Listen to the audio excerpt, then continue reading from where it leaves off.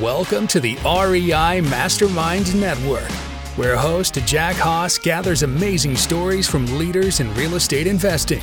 In each episode, our guests will tell you what they're doing that works, what they've tried that failed, and best of all, you'll learn actionable steps to take your real estate investing to the next level. Now, here's Jack with another value-packed episode. We have Matthew Ryan with us here today. Matthew is with Revive, and you can find him and his team at Revive. That's re-viv.com. And I'll make sure to have that link in the show notes. But Matthew, you and I are going to be talking about co-living and this as an investment strategy here today. So this should be an interesting one. Yeah, thanks for having me. It's my pleasure. So I always got to start, how did you find your way to this niche? Yeah, I was introduced actually by my now architect. We were looking for projects in the Oakland market, and he introduced me to a company called Opendoor, not the iBuyer Opendoor, but the actual co-living operator here in Oakland. And that was the first time that I was hip to the idea. I went and had tea in their in the back of their co-working space on a place on the east side of Lake Merritt. I met Ben Provin and Jay, and was really interesting what they were doing. And I loved the philosophy, and it fit within our thesis of innovative approaches to affordable housing, looking at ways that we could revitalize communities in a more thoughtful way that provides housing for this younger generation of people who are being blamed as gentrifiers, simply seeking affordable housing. And then obviously in some of these neighborhoods that are either minority or older, typical middle to lower class people who are in an aging housing stock. And now there's this fierce competition, right? And that's the basis of Revive and what we've been trying to tackle as a problem. And so it was just a really great fit for us. And once we dove into the runway that's there from a co-living product or affordable by design or micro apartment, and the problems that that demographic is facing, that 22 to 35, it just kept checking boxes. We really try to focus on a strong why, issues that are facing the built environment, particularly real estate. And we just love that we feel like it solves so many problems, and it gives us a very distinct competitive advantage. Sure. So did you try any other investing strategies before you found this one? Yeah. So the first real estate project that I ever did was house hacking. Or just bought a house, rented to friends, did minor upgrades. I did that twice. I bought a foreclosed duplex in an up and coming neighborhood in Charlotte, North Carolina, where I started my construction company. That's considered value add. And then I did a value add deal in Sacramento. That was an 11 unit apartment building. We really were navigating that value add strategy initially because it's a low barrier of entry and it fit within my construction experience and what I had done. The problem here in California is the level of rent control and how that kind of disrupts a value add strategy. We were trying to take a sensitive strategy to that, focused on tenant retention versus kicking everyone out and bolstering rents. We actually did that with our first value add project, where we focused on a tenant retention model. So how can we keep the existing tenants while also pairing the much needed upgrades? And we were fairly successful. We retained 50% of the tenants in that 11 unit building, which we were really excited about. But, to me, rent control, just the forced hand in a lot of that, it obviously helps solve some of the problems with respect to displacement, which I think is valuable. But in addition to that, when it comes to the real estate space, the value add market around the time that I started, 15, 16, 17, it was already starting to be an incredibly crowded space and very difficult to find deals. And so it was around that time that we really started looking at co-living as a product because it was neat, it was still new, and there wasn't a lot of people talking about it or looking at it. And so I think that the key thing in any real estate investment strategy is trying to find, I think there's an old saying, I forget who said it, when you find yourself behind the herd, go the other direction. And that was very much where we were at on the value add strategy. So are you primarily acquiring single family homes and turning them into these multi-living? So that was the original purpose. Find a 2,500 to 4,000 square foot house, Victorian, obviously something with some architectural distinction. And in Oakland, there's no shortage of those. And using things like ADU laws, which we have here in California, you're typically doing structural retrofits. That's very common in earthquake zones. So you're always looking at an opportunity to get towards what we considered a 4,000 to 6,000 square foot house with 10 to 16 bedrooms. That was what we launched our initial strategy. And that was taking a page of some of the early successful properties that Opendoor had renovated and done on a small scale for co-living. And then we were also looking at some industrial warehouses that we could do adaptive reuse.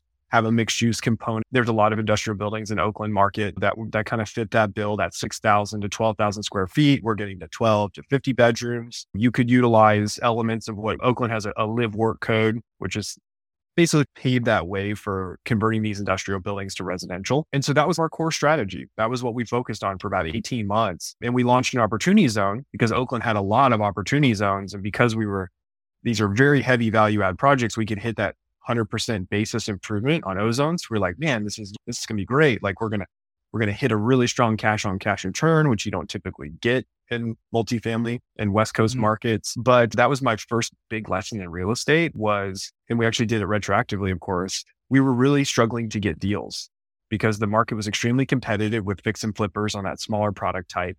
And we were just a little bit off. Sometimes we were like 150 grand off. And you're closing in 7 to 10 days, no contingencies on these deals, right? With fix and flippers.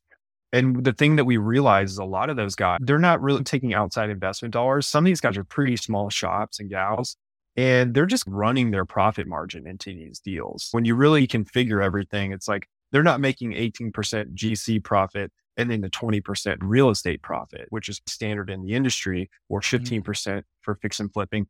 They're melding those two profit margins together and making decent money running a couple crews doing 3 to 4 projects a year.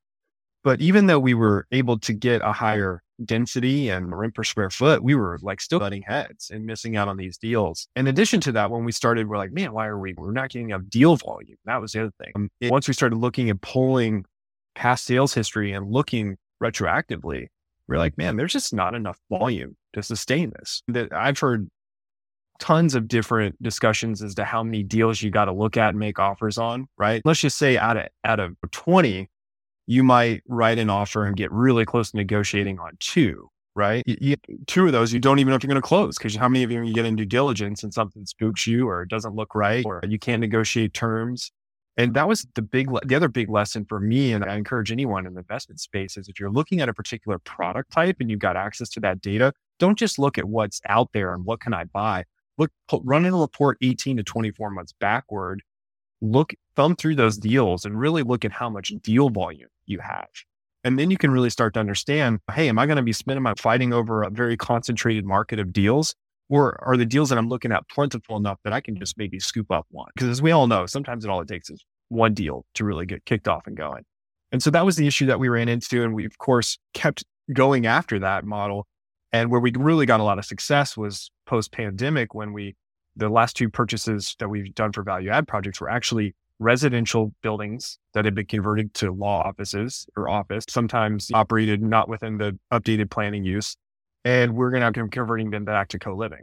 And so that was, and because of this under $5 million office market, that because of work from home, an aging demographic in that office space, a lot of these people are legacy owners and they couldn't sell their buildings. They had substantial equity in these buildings, both owners actually that we purchased them from. And so we were actually able to get in there and on a basis, including our improvement basis, get in a really low basis relative to call it a 2 to 4 unit or 4 to 6 unit multifamily building in these areas. And that's how we got started in our first Denver deal and our Sacramento deal. And I still think it's an interesting opportunity for us from a co-living perspective. We're looking to more ground up. This is for us to continue to prove ourselves in this next phase of our business, continue to build out a track record, build to suit co-living, affordable by design projects is effectively where we're going. Sure. Okay.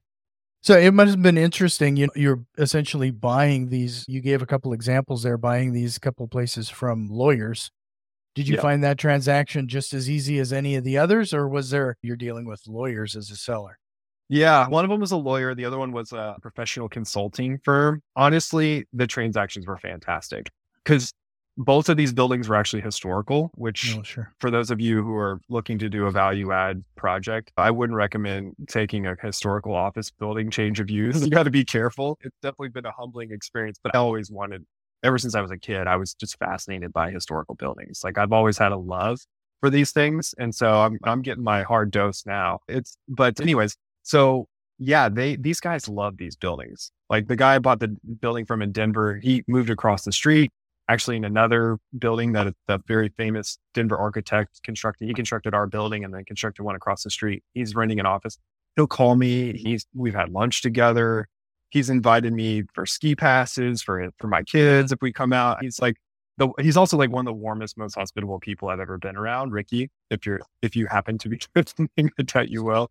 We love you, man. You're awesome. And then the other guy, Matt, who we bought our building from in Sacramento, we were talking to the broker and the broker's assistant, and they were like, yeah, like Matt, like almost broke down in tears, like at the closing table, because he just loved this building so much. And it was a really fantastic transaction in both situations. And then I think it's just because of the historical element and the fact that these guys operated their offices for 10, 15, and I think with Ricky's case for 20 years. So there's like it was a very like intimate connection that they had to the building. It was still very transactional and they were still just amazing people to deal with, to be honest. I was really lucky, to be honest. What you mentioned earlier, maybe you just need to clarify that for me. So you're talking about ground up now is what you're focusing on. Are you building these from scratch? And what is that? What does the footprint look like today? You mentioned 4,000 or 5,000 square feet and a ridiculous number of bedrooms. What are you building or what are you doing right now? So Denver project is going to be our proof of concept in Denver. We're still a fairly small boutique developer, right? We're still growing our LP base. We couldn't go out and raise $5 to $10 million into a ground up development project. We could, but we'd have to joint venture with something. We just don't have that experience on a value add, and development's very different than value add, right? So Denver is cool because the office building came on a 15,000 square foot lot. So that facility is going to be just 9 bedrooms, fairly small, but a unique building. It has a very cool nature element to it, of course, built in 1886, historic landmark. And we are actually parceling off a lot next door because again, it was on a 15,000 square foot lot. And that was another niche of that transaction. That was like that piece of that real estate puzzle that no one was looking at. And we're going to be developing a duplex next door, 4,000 to 5,000 square feet. We may rent it as co-living. We may build it to sell it or condo it. We'll see, all based on how pro forma rents fall next door. So that's number one. Sacramento is an 8,500 square foot office building. That will be 21 co-living beds.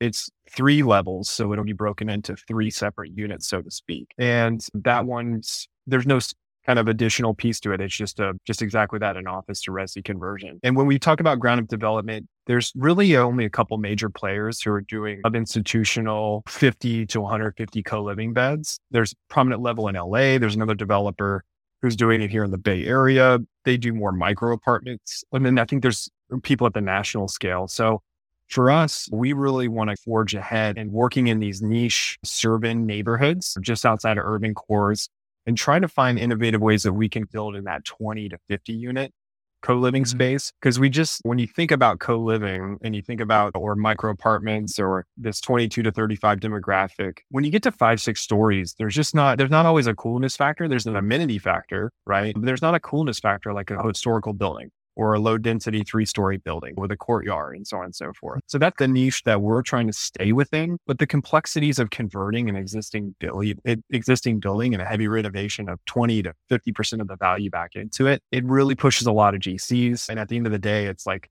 you really are better suited just doing ground up construction at that point. Build the suit. And you can mix in a traditional multifamily product, studios, 1 bedrooms, 2 bedrooms, 3 bedrooms, in addition to your 5 or 6 bedroom co-living unit, right? Where you're furnishing the areas and so on and so forth. And so that's the broad vision for us. And that's just, we're using these value adds to continue to build out our track record and experience in handling complex projects, navigating portions of real estate transactions, small scale develop to prove that we can be an effective developer. Sure. You mentioned a couple of areas of the country that typically, if somebody was getting into single family home investing, they may make a hard go of this, but you're doing this with with this type of model. What type of returns are you seeing, if you don't mind me asking, on absolutely. this? Because like I said, it just wouldn't be possible otherwise. Yeah. So we are targeting, when we underwrite, it's a minimum 14% internal rate of return threshold with at least a 4 to 6% cash on cash stabilized at year 5. That's what we're trying, just a hair below a 2x equity multiple net to investors. So it could be 1.8 to 2. And that's with a little bit of fudge factor. Okay. So when it comes to underwriting, it's got their bag of tricks. I typically fudge factor cap rate 50 to 75 basis points. That's a pretty big swing. I'll typically fudge factor my refinance rate. And then I'll typically come a little low on rents. And then I never pro forma rent growth above 2%. Just never do it. So those are four things. And then obviously construction budget, I think it's hard to say, oh, I underestimate, because to this point, I've never performed a construction budget and then come in below my pro forma construction budget. Never works. Never happens. It never happened. And so, yeah, those are the benchmarks. And like, for instance, with Sacramento co-living property, we actually pro forma 20 beds. And once we got through planning, we knew we were going to get 21, but we were just like, it's not even pro forma. Let's just keep 21 as like an added bonus. If we make it all the way through planning approval and building department approval, we still have 21. We know we're going to have an extra bedroom in there, and it's going to push our pro forma up a little bit, 2 to 3% on an IRR basis. So yeah, hopefully that answers your question. You just kind of. Yep. Yeah, it does. So you mentioned value add a couple times now. What other things are you doing to these properties to do that value add outside of making it a multi-use? Yeah. We're piggybacking off of an existing Craigslist model, roommate model, where people in high density urban cores will get a 3, 4, 5 bedroom and sub it out to various roommates. That's, to me, that's how co-living started, and even beyond where Craigslist existed, right? People have been piling into larger format apartment buildings with kind of unknown characters or friends and so on for decades, right? So co-living just kind of takes the inefficiencies of how am I going to split utilities? How are we going to furnish it? And giving an application process where if you're an individual who's moving to a new city, it's very intimidating. I did that when I moved to San Francisco, going to interviews to get to rent a room from 4 or 5 people. And it can be a little awkward as well. So the co-living model, affordable by design micro apartments, you're effectively making it a more turnkey process for a potential renter. And you're also providing furnished common areas, kitchens. You're usually providing cleaning service. There's community amenities or bike storage, so on and so forth. Some people, Open Door was hosting community events, furnished dinners, providing dinners, cooked dinners, having a chef come in from time to time, just to kind of continue to build a sense of community. On the value add side, for these office buildings, we're doing a partial demo. So we're typically going in, we're stripping one side of a partition wall to make sure we can properly insulate and soundproof. We're redoing existing hardwoods or going over hardwoods or taking out ceilings. So again, we can work on sound transmission, because in older buildings, that's a really big issue. Solid core doors, new trim work. We're typically demoing all baths, and we're adding baths. So we're increasing bathroom count pretty significantly, because ideally we would want to have no more than 2 people sharing a bath. And then for every kind of dwelling unit, which could be between 4 to 6 bedrooms, we want to have at least one ensuite bath. So one individual will have their own bathroom that they don't have to share, because you can get a rent premium. So just like you would in a multifamily where you have various floor plans and additional amenities, that's what you're trying to do with co-living. You're trying to diversify that. And yeah, beyond that, it's a pretty traditional kind of value add situation, upgraded kitchens, baths, all that stuff, new fixtures, the whole nine. And then on the energy efficiency side, we do low flow water fixtures. We're typically upgrading with higher density insulation, like foam insulation, high efficiency water heaters, HVAC. That's all the realm that I came from. And it makes a lot of sense on a co-living, because you're, as an owner, right, I'm paying utilities, and we're just doing like a set utility charge to them. So we're paying a lot of that. And there's not like a direct bill. And that was the one thing we always understood in the energy efficiency game, is when someone else is paying the bill, people have a tendency to not care as much, right, as far as turning off lights and using water. And so by implementing those, we can significantly reduce operating costs as well. Sure. Okay. So I suppose this, especially, you talked about a lot of energy efficiencies. That's probably particularly of interest in these older historic buildings. It's especially challenging. When I started my career in construction, that was a primary focus. And we started even doing research projects with a nonprofit down in Charleston, South Carolina. So I was down there on East Bay Street in Charleston, from these beautiful Victorians doing these energy audits and looking at the complexities of how do we make this house more comfortable, improve air quality, subsequently improve efficiency as well as durability. And so I got a quick dose, and my business partner at the time had spent a lot of time working in historical structures, literally doing full gut rehabs of them in Charleston. So that was a really cool experience. And yeah, I think it paved the way for what we're doing now, where you can thread the needle with these buildings without kind of chopping them up too much and really starting to open up cans of worms with full on gut rehabs. I don't think it's really necessary. And a lot of these commercial office buildings, they've made substantial upgrades and improvements to them because they've been using them for quite some time as an office. So can you talk a little bit about the process you go through in placing new residents? Yeah, it's typically done by an operator, right? We are going to self-perform on these initial co-living projects that we have. Open Door, some of the smaller operators. We were in talks with a few people. I think some of the larger operators like Open Door and Common, they really won't do a market or a property until they can get up to 50 to 100 units because they're trying to reach a level of scale with it. But yeah, so a lot of it's just going to be a traditional leasing process, right?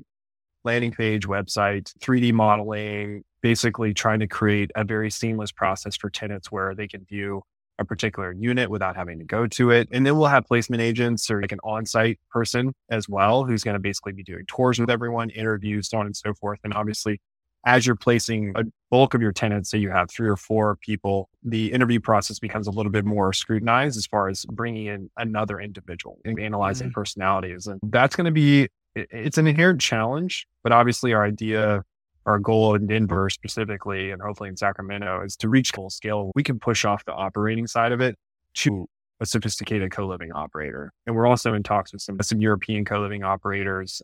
There's a pretty well-documented process. I have Guy Peru's Art of Co-Living here that I'll give a shout out to Guy. There's even software programs right now being developed in Europe for co-living operators. So there's a much more experience and depth of knowledge that exists because this is an existing marketplace in Europe and well developed.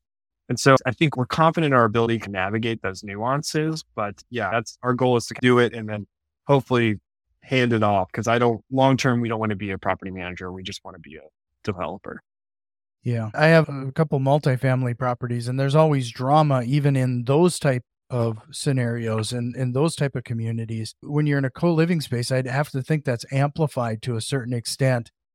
How do you, the existing residents, involved in picking their next roommate, if you will? Yeah, again, it's not arm's length because we're using operators in a lot of these cases. My understanding of it is that there's always drama, but yeah, there is a meritocracy as far as decision making, but you also have an on-site property manager and they pretty much call the shots, right? It's just like any other property management company. And yeah, I can imagine there's always going to be drama. I know that the general theme is that bad actors get pushed out very quickly. Interesting too, from what we've heard, because it's understood the situation in which you're in, people actually tend to be a little bit more considerate because there's no walls separating you, right? Like there you have your bedroom, but the common areas that you share.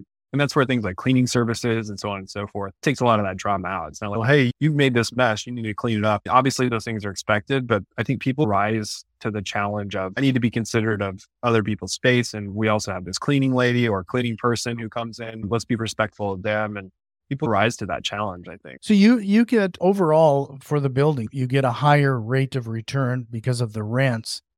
Because of these other amenities that you're providing, whether it's cleaning service or a cook on occasion and a few other things, does that allow you to charge a premium as well? Like some of the residents, they just don't want to clean and they'll pay extra for that type of thing?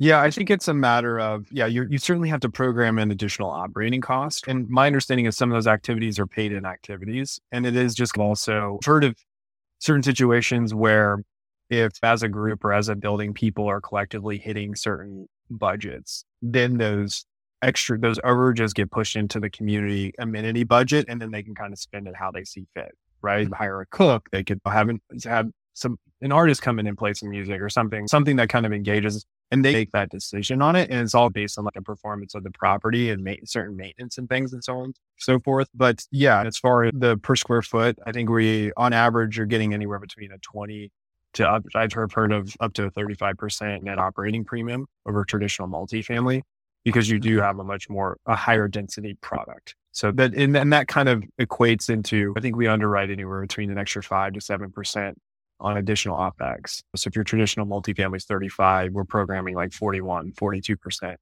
on operating expenditures. Okay. No, that makes a lot of sense. So just to remind everybody again, head over to revive.com. That's RE-VIV.com. Learn what Matthew and his team are doing over there. Matthew, this has been a very interesting conversation. We could continue to go down a variety of avenues because I'd love to understand like some of the opportunity zones. You're dealing with commercial property. I'm sure you have to do some rezoning of those properties, and we could just keep going and going. But before I let you go, first of all, you're always welcome back if we want to deep dive into some of those other topics. But I was going to ask you a few rapid fire questions, if you will, just to get know a little bit more about you. So first of all, you have a ton of instruments behind you. How long have you been playing guitar, violin? Yeah. Lately? I've been playing guitar for, I wouldn't say seriously, more seriously on a recreational side for, I think, over probably 10 years. I bought that violin. A friend of a friend's was actually, my daughter was interested in playing violin, and they had a woman whose husband had passed away. And so it just, in the moment, it felt a good thing to do. So I bought that one. That hasn't gotten a lot of use. And then that's actually my daughter's ukulele. I started playing the ukulele a lot more when I had kids, because it was just a funny way to learn Rafi songs and other songs. And I know more Rafi on ukulele than I ever thought I ever would in my life. And so, yeah, that's probably 4 or 5 years on the ukulele. Sure. Okay. The next question is, you can't use Rich Dad, Poor Dad as your answer. That's almost, since you're a musician, that's like playing Stairway to Heaven in a music store. It's not allowed. Yeah. What book would you recommend everybody to check out?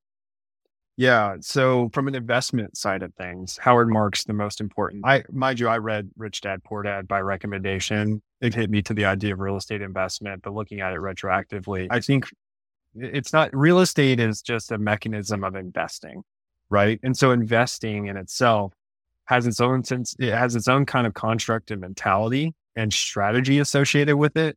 And so I think it's really important for real estate investors to not just think about things within the context of real estate, but as an overall investment.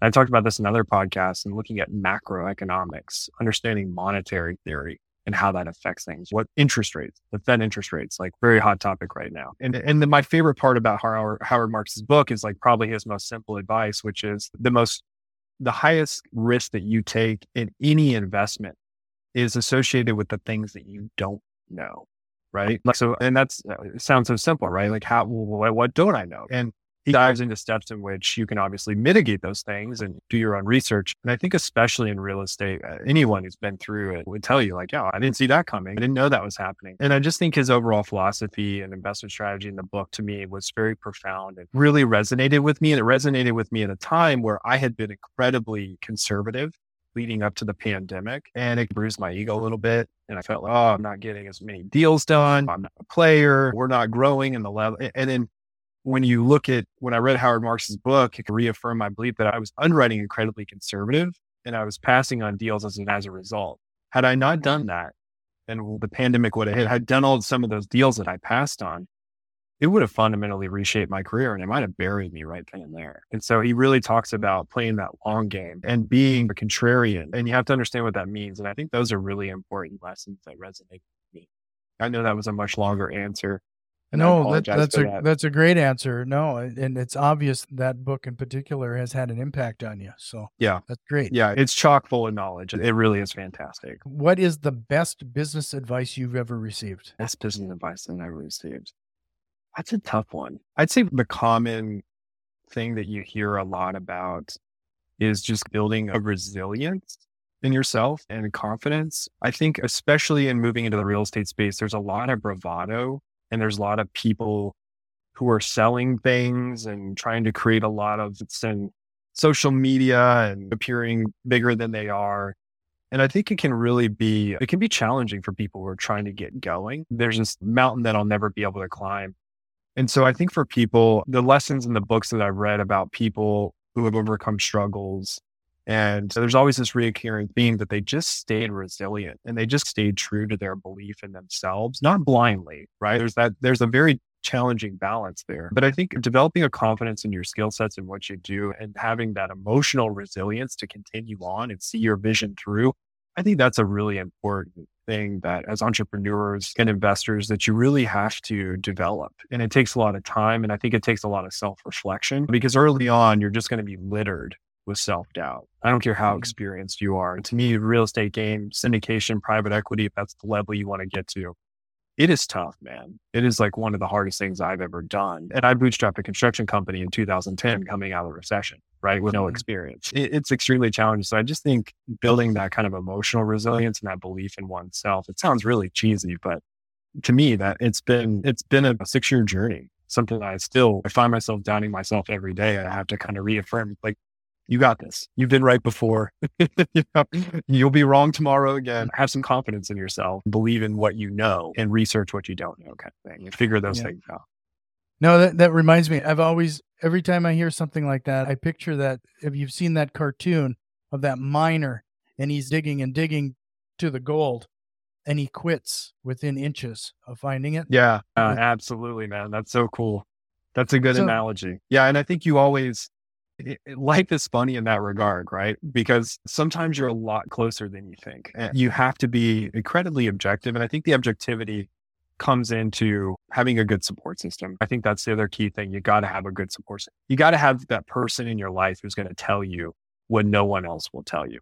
That's your wife, girlfriend, your partner, a good colleague, a mentor, a coach. You got to have someone who's going to cut through the BS and be like, you know what, dude, you're not as close, or you're not as good as you think you are, or you're really weak over here, or are you seeing this coming? This is really going to hit you. And I think those are important things, important lessons, and you have to have a good foundation. If you don't, going at it alone, you're really struggling. Yeah.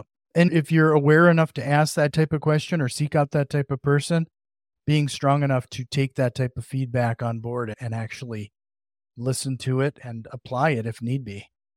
Yeah. That comes back to emotional resilience, right? I think those lessons are a lot easier to digest than the hard lessons that the world gives you, right? Like the world lessons, the ones that just punch you in the gut and leave you for dead. Those are the ones that really hack away. Like having a good support system and people who will tell you those things maybe before they're coming, or you can see it. The world's a lot meaner place sometimes than a colleague or friend or partner. Yeah, I think it's really important to have that. I wouldn't be where I am today without that. So on the flip side, what is the worst piece of advice you've heard? I'll stick to real estate. I talked about this in another podcast. And this kind of concept that if you find a good deal, the money will find you. And I think that really, it's argued on real estate Twitter. And again, for some people that may have worked. I think if you put 100 people in a room and said that it worked for them, and you dug through their stories and their nuance, they either had experience, they had the network, they were in the industry, they were in the game, right? They knew who the players were, they knew how to approach. But I literally started from scratch. I moved to San Francisco. I knew nobody on the West Coast, right? And I'm still trying to build a network. The network that supported me in my capital structure was literally my family and friends in very small increments. No, not even as equity, as debt.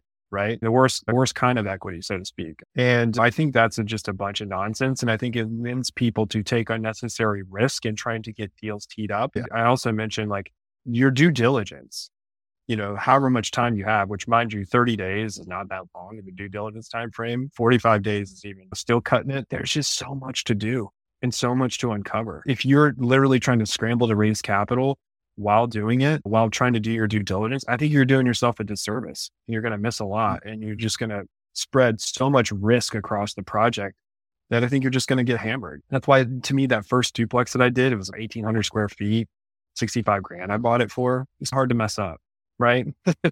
And I had the cash, right? And starting small and simple, and just if you want to learn it, right? If I had any recommendation for anyone, if you could, I would invest with a syndicate or a private equity company before you go out and try and do it on your own. Or if you wanted to try to go out and take that giant leap, start really small and condense. Yeah. Because I think that's the kind of a fool's errand. You're echoing something. I have these things that I call Tip Tuesdays, and I come on, and on occasion it becomes a rant. And about a month ago now, I suppose, I went off on the whole concept of find the deal, the money will follow. I can't echo what you said enough on that. I think that's such lousy advice that I put them on the same, I put it in the same category as the concept of real estate investing as get rich quick. Oh, which is our whole industry. And can I just add two quick things to that? So if you want to raise money and you're starting out early on, you have to sell people on the business plan. And you can we do a soft commit letter, right? It's like, we're going to push deals to you. We're a syndicator. We're not a fund. And you acknowledge that we've discussed how much money you're willing to invest, and you're sold on the business model. So you like co-living. And then most people that come to me, we pitch them on co-living. They're either in, they're out. And so you're getting handshake. Okay, send me a deal when you get it. And I think that's a really good step to close someone, to build the pipeline and run numbers. Okay, if I've got 50 people, 2 or 3 of them may commit when I finally send them a deal, maybe not. You got to run your metrics and numbers, talk to some experts in the field. The second piece to that is I'm very close to the venture capital world in the background. And I listen to a great podcast, All In Podcast. It talks a lot about venture and capital raising and venture, right? Venture's been gutted, so to speak, right now. Okay. The easy days of raising capital on BS multiples for venture are over. Everyone's moving to fundamentals, right? All of a sudden, cash flow and viability of product and service matter again, right? And so that's the other thing that if you're raising capital now, the cream of the crop is going to raise the capital in the next 2 to 3 years, right? Like even for someone, for me, we're 28,000 square feet of under management right now. We've raised over 2.5 million in equity, 2 million in debt. But we're still young, right? There's guys, I'm going to be really busting my hump to raise capital from a next round of LPs to do this next series of raises. And there's guys that are light years ahead of me that are just going to be having people stroke checks for them. And so you really have to look at where you're at in the capital markets and your ability to raise that capital based on your expertise and your business plan, because people are going to be they're going to scrutinize you more now in the next 2 to 3 to 4 years than they ever have in the last 10. And that's another really important thing. That's where I was coming back to understand the macroeconomics, understand the larger picture and capital markets. That's that other layer that people really have to understand. If you're raising $100,000, $200,000 from family and friends, not a big deal. You could probably do that. But if you're trying to do bigger deals and move up the ladder, you're going to have a lot of challenges, and fundamentals really are going to matter. Yeah, no, that's awesome. Okay, 2 more questions. Sure. You could go back in time and give yourself one piece of advice. What would it be? I wouldn't say it'd be a piece of advice. Yeah, it would be, I've always been a lone wolf. I'm just going to run through that brick wall. I'll make it to the other side or not. When I started my construction company, I left my family's business. I literally said to myself, and I thought about this yesterday, if I can just make it to profitability in this stage, doing like this kind of new thing in construction in a completely dismantled, just broken economy, I can do anything. And literally what I was saying to myself, if I can climb Everest with no oxygen and no climbing skill, I can do anything. And where I really missed the boat, if I could talk to my team, I would have talked to more people. I would have spent the time getting coffee with experts and really nailing them down and getting more feedback, hiring more coaches. I've hired a few coaches over the years, which some of them have been really good. Some of them were kind of meh. I hired a fractional CEO probably 6 or 9 months ago, 12 months ago. He had some medical issues. He had to depart. But he was a really integral part to us getting over this hump on the co-living. And so having those people with 15 to 20 years of experience, like I said, the people can cut through the BS. The people can be like, yeah, you're doing it all wrong. I always just persevered and tried to figure it out. It's just how I am. And I think that's, some people say, oh, that's so entrepreneurial and great. It is, but it isn't. You make a lot of unnecessary mistakes. There's a lot of unnecessary brain damage. And as I've gotten older and supposedly wiser, I just find myself more and more reaching out to people that I know who have been there and asking those provocative questions and really getting into the dirty details versus just running out that brick wall again, trying to figure it out on my own. Because you just get to that point where you get exhausted by the brain damage, to be honest, and that continual pain of the hard mistakes. And I'd say slow down a little bit, take your time, talk with people in the industry. When I moved out here to try to continue to build my business in energy efficiency and green building, which is what I came to San Francisco thinking about doing, I met with the guy who had raised venture capital and tried to grow and scale companies in the type of company that I was trying to do. And that 45 minutes that we sat down and had coffee reshaped my career and trajectory. He laid it all out for me. He had done it all and had not succeeded and laid it all. And guess what? Pivoted. I figured it out. I moved I pick up where I left off. That lunch alone could have saved me 5 to 10 years of my life, literally. And those are the powerful things that you got to explore.